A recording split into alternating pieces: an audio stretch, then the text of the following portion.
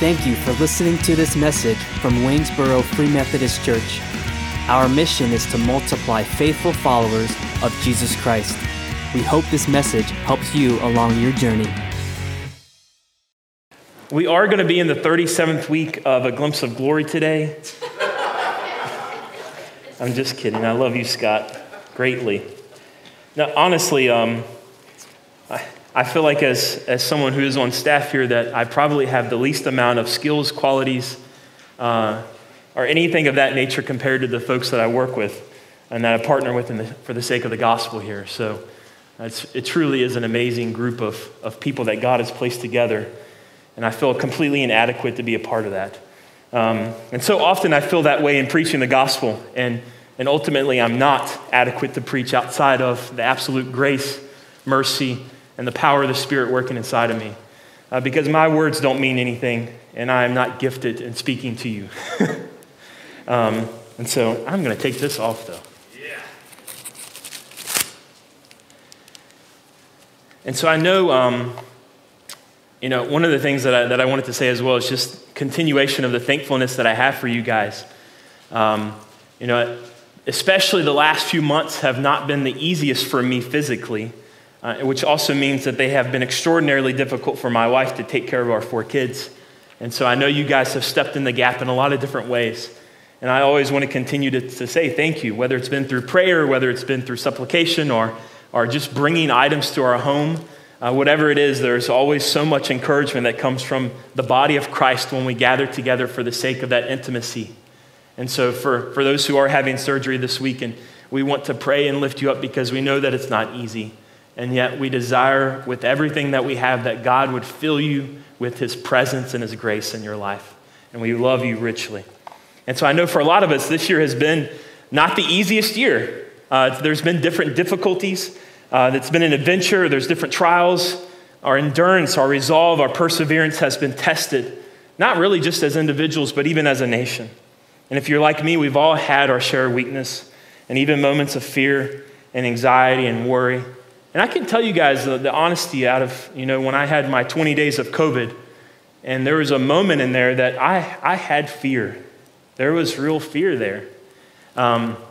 Especially the one night my temperature was so high, I couldn't see anymore. And so there was real fear that existed there. And so that's probably one of the first times I've ever seen that in my life. And so it's oftentimes as a pastor, you get in situations where you meet with people in the utter pits of their despair, where they have nothing left to give, and you want to encourage with everything that you have, and yet you don't know what they're in. And so even in that moment, it's a poor even perspective to know what some of you guys have gone through. But there's always that element into which I know that our faith is tested regularly. And there are moments in which we are tried by fire, in which we are tried by life. And yet God is merciful and gracious in the middle of it all in a way that's so inexplicably hard to understand. And so I can tell you guys that in these points of my life in the last few months, I have been drawn to the point of absolute weakness. And in the body of myself, I have seen that I am weak. And in those moments, I have seen God work, and I have seen my complete and absolute inadequacies. Not just in my body, but in my mind, in my spirit, in my emotion.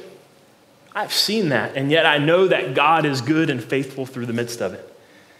It's in these times that we see our true character. We see what our firm foundation really is. Are they convictions, or is it simply just a charade for other people to see what we want them to see? I've enjoyed reading about God's word, and I think it's so prevalent because the people in this book are us in some way. They have our personality, they have our struggles, and for all of us to be able to see the different stories that God has laid out through his word is such an encouragement. And for many of us, it's different stories that hit us at different times and even in different situations in life. And in all of this, I just enjoy being able to see God working through his covenantal promises to his people throughout all of time. Even when it appears that sometimes things are good or sometimes things appear bad, or even times when it seems that God is indifferent, that he's not answering us. Through it all, God is working through his promises.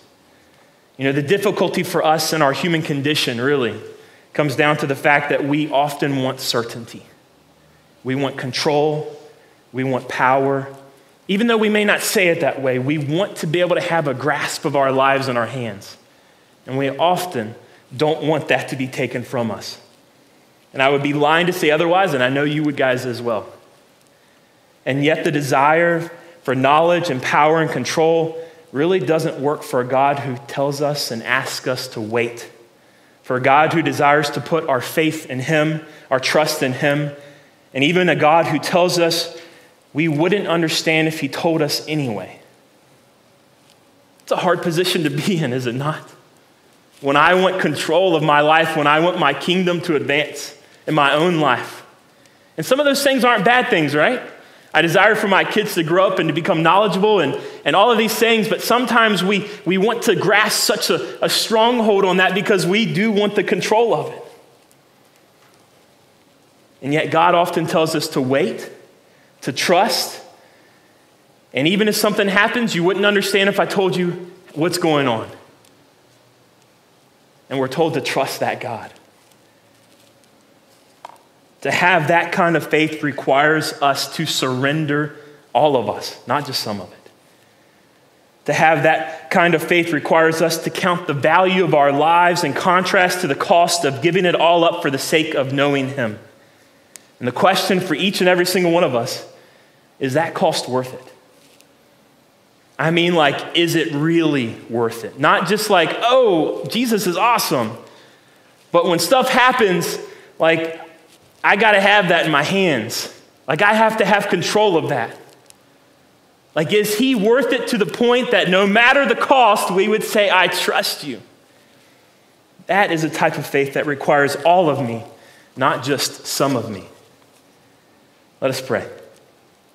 Lord Jesus, as we seek you now, Lord, for the encouragement, for the edification of this body, for myself, Lord, that we might grow in our understanding of you, that we might grow in our faith, Lord, in the realization that it isn't of ourselves, but Lord, you are doing the work inside of that. Lord, even as Kirk said earlier, that we might plunge into that, to know you more, to see everything else around us less. Lord, that we might know you in the power of your resurrection. Lord, we pray. Amen. We're going to be in Hebrews chapter 11 a little bit, and I want to share a story that I think in a unique way kind of compares with it, okay? And so in Hebrews chapter 11, verse 1, the author says that faith is the assurance of things hoped for, the conviction of things not seen. If we go on to verses 2 and 3, it says, for by it the people of old received their commendation. By faith we understand the universe was created by the word of God, so that what is seen was not made of things that are visible. Faith is a difficult thing, is it not? Faith in something that we cannot see, hope for something that we've been told about, but if we're honest, we have no concrete foundation of knowing for sure, right? And that's why faith is difficult, because it's a hope in something that we cannot see and a hope in something that we've been told about, and I think we trust, but we have to rely on something that's been said to us, not something that we've seen. And that is a difficult thing. The very nature of faith in God rests in the trust of something unseen, yet to live with the conviction and assurance of hope in the words of an unseen creator. And to the person that does not see this, to the unbeliever, faith is insane. It doesn't make sense. And I can remember even before I was a follower of Christ, like I believed in Jesus, but when I saw people who were radical, right? Radical. It's like, what? That doesn't make sense. Why would you give it all up? Like, there's got to be something left for me, right? It didn't make sense to me. And I know it doesn't make sense for a lot of people. It seems utterly insane. And the reality is that Paul even, if the resurrection didn't happen, like, go away, like, don't come back again. This is stupid. To give this all up if Jesus is not real. If the resurrection didn't happen, like, please leave. Like we can hang out, but don't come back here anymore. Don't give any of your money to this place. That's the reality of it, because it seems so insane to those who do not see. And even when you go on to look at the lives of the individuals listed through Hebrews 11, we're met with individuals who often, if we think of it outside of our Bible, if we think of it in a perspective of a non-believer, they make illogical, insane decisions. And they're often ridiculed for their so-called faith. And is that not too far from what we are seeing even now? Increasingly, our culture is responding to the idea of following this dead man from 2,000 years ago, from a Bible written even longer ago, about a God who doesn't exist. Is preposterous. And it even makes you unfit to serve your government. Because we wouldn't want you to talk about that stuff to anyone, because it's so dumb. Again and again and again throughout Hebrews 11, and ultimately many of the stories of Scripture, all throughout, we see that there's this commonality that exists amongst the people, that they are a people who live by faith. Right? If we're to think of all the characters that exist in the Bible who had these experiences with God, there's only a few in the grand scheme of it all. Right? We love the stories of the apostles. We love the stories of the Old Testament of David and Joseph and all these people, but there are only a few people who had this real direct line, this beautiful glimpse of glory, who shared it with everyone else. And everyone else followed by complete faith. I mean, they got to see bits and moments of it, but ultimately, when it comes down to it, they followed by faith. And yet today, even though we may be seen as illogical people, my prayer, my hope is that we are encouraged in that, to live insanely faithful lives. In a way of encouragement, I want to share a story, and one that you guys know who these people are, but often I think we think of them in a box, like there's a little bit that we know about them, and it's Mary and Joseph. But I want to share an aspect of their lives in a way that maybe you haven't thought of before as we kind of exit this Christmas season, as we start into this new year. Right, and what we know about Mary and Joseph is this, right? Mary was an unmarried virgin girl when God sent the angel Gabriel to give her a message. She was engaged to a man named Joseph, but they did not have sexual relations. She became pregnant as a virgin through the power of the Holy Spirit, so that the child she carried had no earthly father. An angel also visited Joseph and told him to go ahead and take Mary as his wife. So they married, and Joseph became known as the father of Jesus, even though he was not. The rest of the Christmas story is found in Luke chapter 2, gives us a glimpse of Mary as she gives birth to the Savior, as she's they're visited by the shepherds, as eventually they're found by the wise men from the east after Jesus' birth. And that's really probably, like, if we know the story, that's the story we know of Mary and Joseph as the parents of Jesus.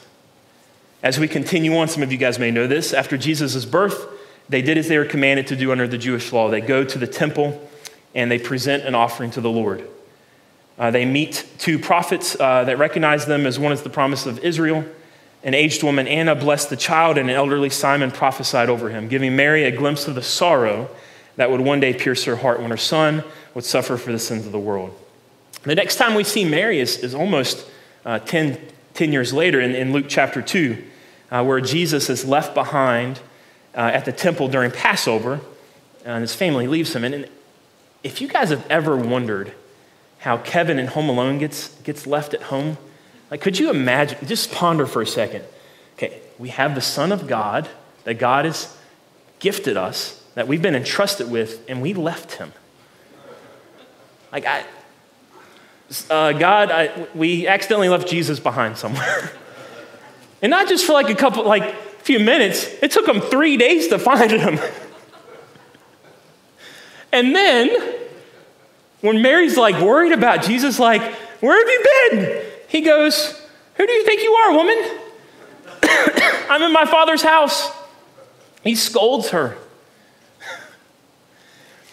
And when they come back to get Jesus, they bring him back. And the next time we see of Mary, she isn't mentioned until Jesus' earthly ministry begins in the city of Cana, when she asked him to help with the wine. At this point in the story, and the continuation is that the reality is that Joseph is most likely dead. That's the consensus. Joseph has died by this point. We only see Mary mentioned twice more before Jesus' crucifixion, at which point she watches Jesus tortured and crucified.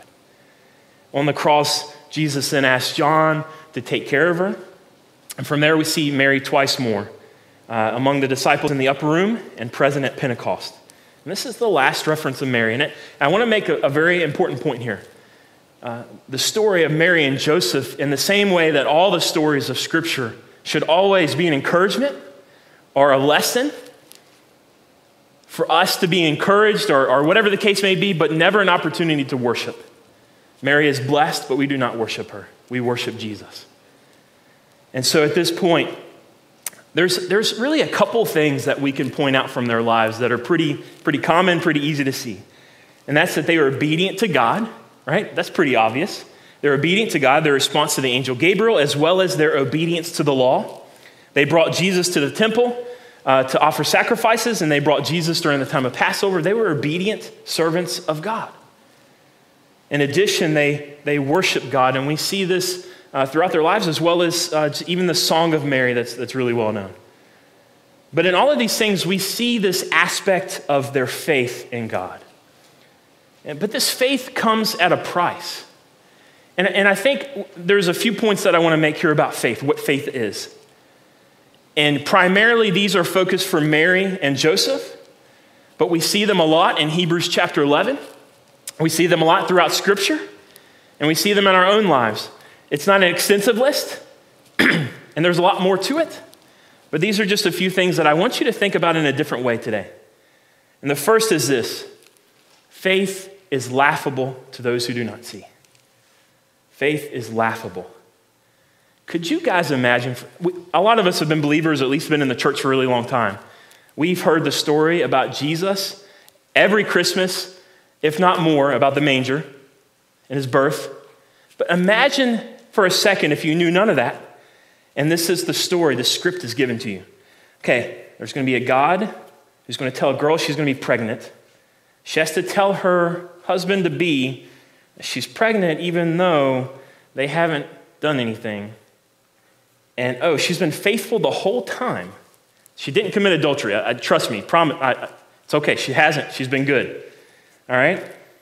And then he's actually going to believe her and raise the child and the child's perfect. But it sounds laughable, does it not?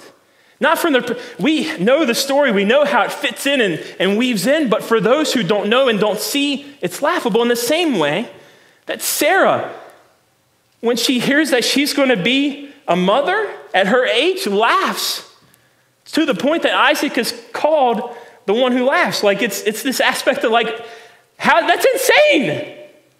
I'm not going to have a child at this age. And for those who look at us from the outside, it's laughable to see our faith in this God that you can't see. Faith is laughable to those who don't see. This is the encouraging part, right? Okay, we're going to keep going. In Mary and Joseph's life, faith is scandalous. Knowing the backstory, you have a young virgin or a young girl who's told she's going to be pregnant with a child of the Holy Spirit, the Son of God, the Messiah. She's in the process of being married to Joseph. It's scandalous, especially in this culture in this time. It's a scandalous idea. And I can't think but for a second, if you could imagine being Mary, even though you are filled with faith, like her immediate response was, yeah, like I will be that person for you, Lord. And Joseph, after his immediate interaction with Gabriel as well, responds with yeah, I'll be the father. I will be married to Mary. Like their immediate response was obedience. But I can't for imagine think that Mary wasn't concerned at all. In the same way that when God asks us to do certain things, there's doubt. And I can't imagine being Joseph in that situation where I can't imagine that Satan didn't try to creep in with this idea of betrayal, that Mary had betrayed him, or the possible shame that might come from this. I can't imagine them being fleshly humans who have sinned as being in this position where they didn't have doubt in the same way that we have doubts. Because this faith in this moment was scandalous. In the same way that this faith is laughable to those who don't see, it's scandalous at times. I mean, look, all throughout Scripture, there are scandals around. Sometimes God is the one orchestrating them, and sometimes it's of our own doing and of our own volition and sin. But the third thing is that faith is humbling. I told Scott earlier, I really wanted to say faith is humilifying.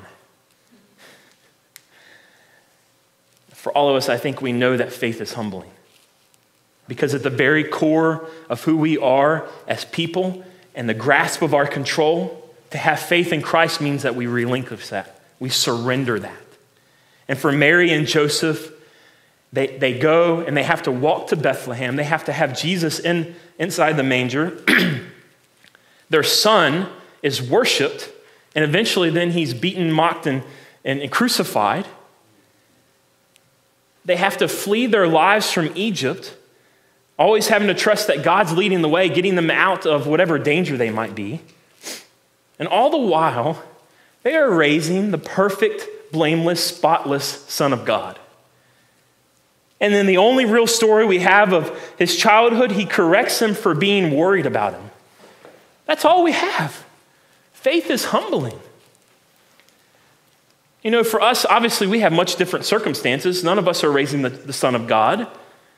But look, it's hard sometimes to walk in faith when our pride is met at this moment of conviction, where we are met at this place of conviction where we say, okay, I can either choose myself and my own desires, or I can lay that down, submit my pride, surrender myself to the point that I can say, I will follow you, Jesus, regardless of what ridicule and shame might come. Give me 1 minute, I'm sorry. Thank you, Dave.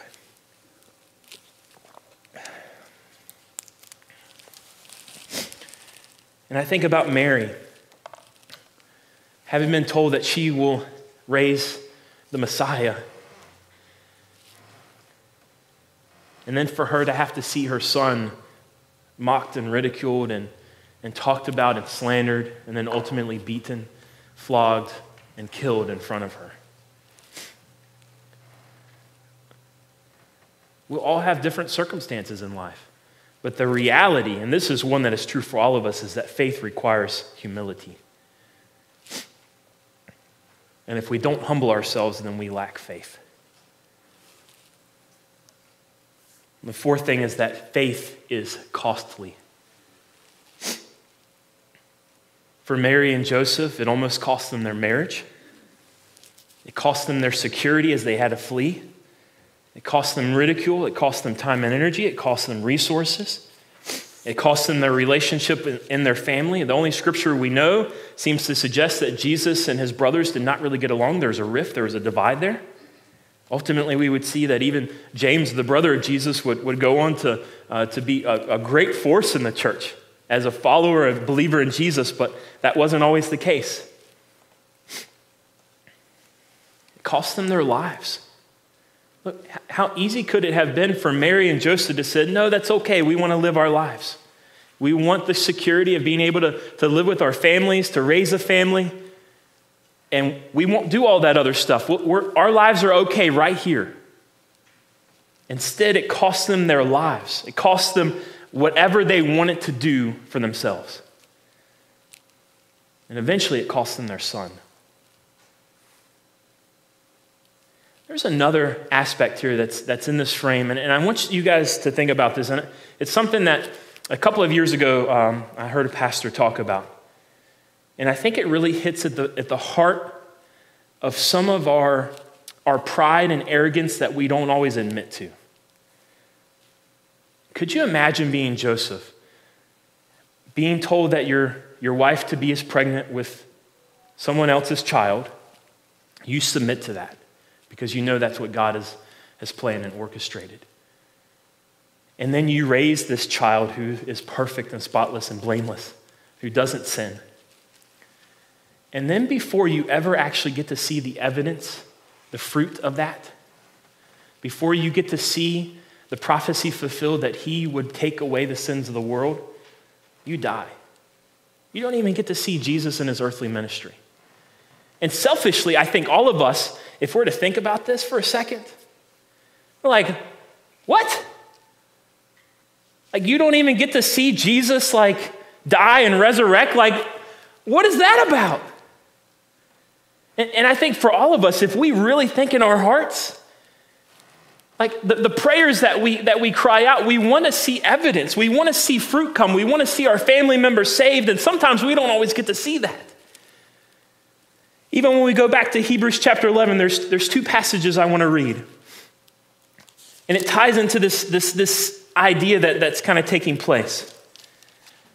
Hebrews 11, 13 through 16 says this: these all died in faith. He's talking about Abraham and Moses and all these people. These all died in faith, not having received the things promised, but having seen them and greeted them from afar, and having acknowledged that they were strangers and exiles on the earth. For people who speak thus make it clear that they are seeking a homeland. If they had been thinking of that land from which they had gone out, they would have had opportunity to return. But as it is, they desire a better country. That is a heavenly one. Therefore, God is not ashamed to be called their God, for he has prepared for them a city. And then Hebrews 11, 32 through 40.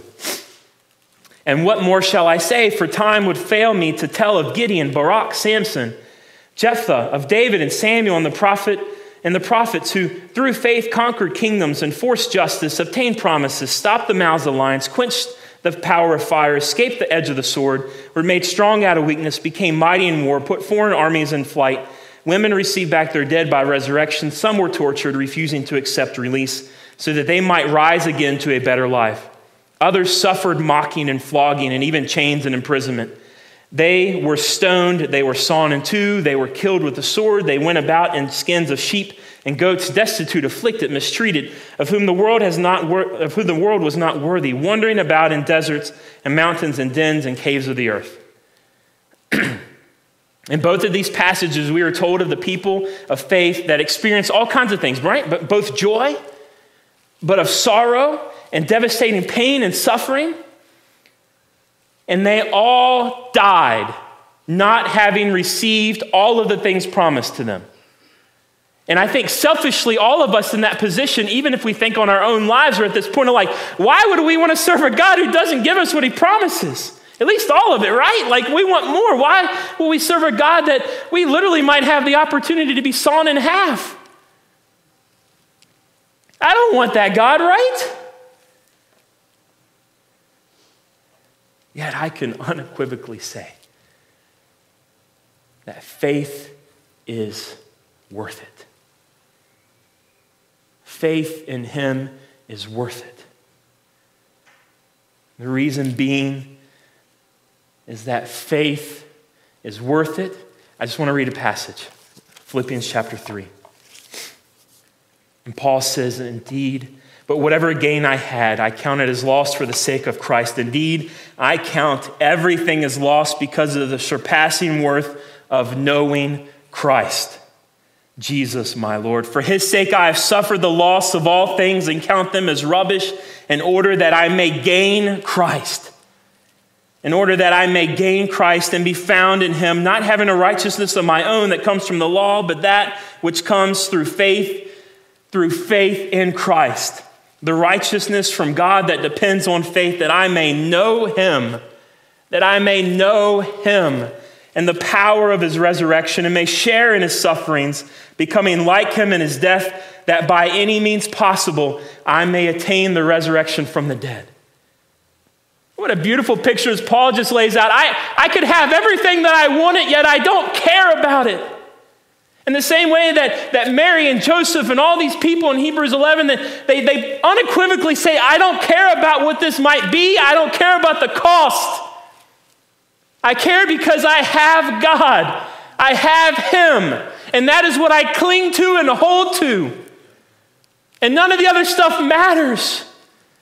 And that is where we have to come to that point of saying, is it worth it to us to give it all up? Even if it means our family members, our homes, our careers, our jobs, or for people simply laughing at us? Is it worth it to you? It's okay if it's not. That's your decision. And yet at the same time, the encouragement is in that you dive deep and plunge deep into that faith. And as you do, all the laughing will subside, and you will see and gaze upon the Lord of Lords and the King of Kings. And not only is that what he has promised, but he has promised this as well in Revelation chapter 21. Then I saw a new heaven and a new earth, for the first heaven and the first earth had passed away, and the sea was no more. And I saw the holy city, New Jerusalem, coming out of heaven from God, prepared as a bride adorned for her husband. And I heard a loud voice from the throne saying, "Behold, the dwelling place of God is with man. He will dwell with them, and they will be his people. And God himself will be with them as their God. He will wipe away every tear from their eyes, and death shall be no more. Neither shall there be mourning, nor crying, nor pain anymore, for the former things have passed away." And he who was seated on the throne said, "Behold, I am making all things new." Also he said, "Write this down, for these words are trustworthy and true." And he said to me, "It is done. I am the Alpha and the Omega, the beginning and the end. To the thirsty I will give from them the spring of the water of life without payment. The one who conquers will have this heritage, and I will be his God, and he will be my son."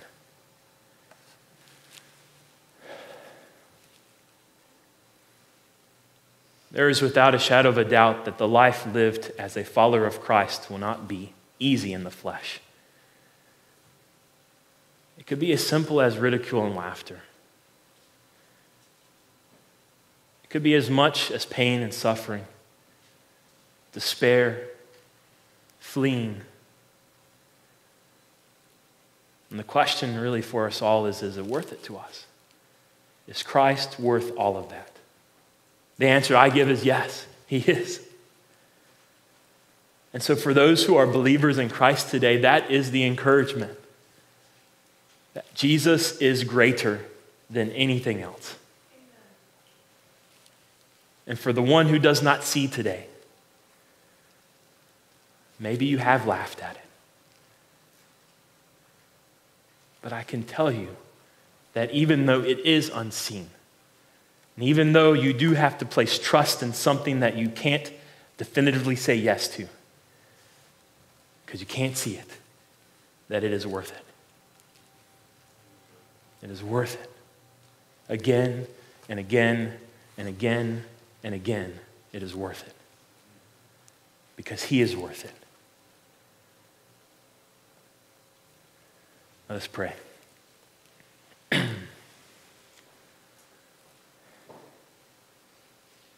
Father, through your word, we are able to see your goodness. We are able to see your greatness, your mercy, your grace, your peace, your comfort. And Lord, I know that the only way that I can have faith in you is built upon the redemption and the price paid by Jesus. And so, Lord, for my brothers and sisters in Christ, I cry out to you and ask that, Lord, that you would strengthen them by your presence, by your Spirit, that you would give them the boldness to say yes to you, even in the hardest of times, that you might reveal to them their inadequacies and their weaknesses in such a way that they can only place their trust in you. And even when the most difficult thing can happen in their life, Lord, that you might be able to cry out and say, "Lord, I trust you because you are enough now and you are enough forever." And for those who do not see, Father, I pray and ask that you would pierce them with your Spirit, that they might know you and the power of your resurrection. And Lord, that they might see past the ridicule and the mocking and the laughing, that chasm that is too far for them to take, that you might empower them by your Spirit to trust in you all the days of their lives. Lord, give us the hearts to persevere that we might run this race well. and that we might give everything that we have for you, regardless of the cost. Lord Jesus, we pray in your name. Amen. We hope this message helps you multiply faithful followers of Jesus Christ. For more information about our church, please visit waynesborofm.com.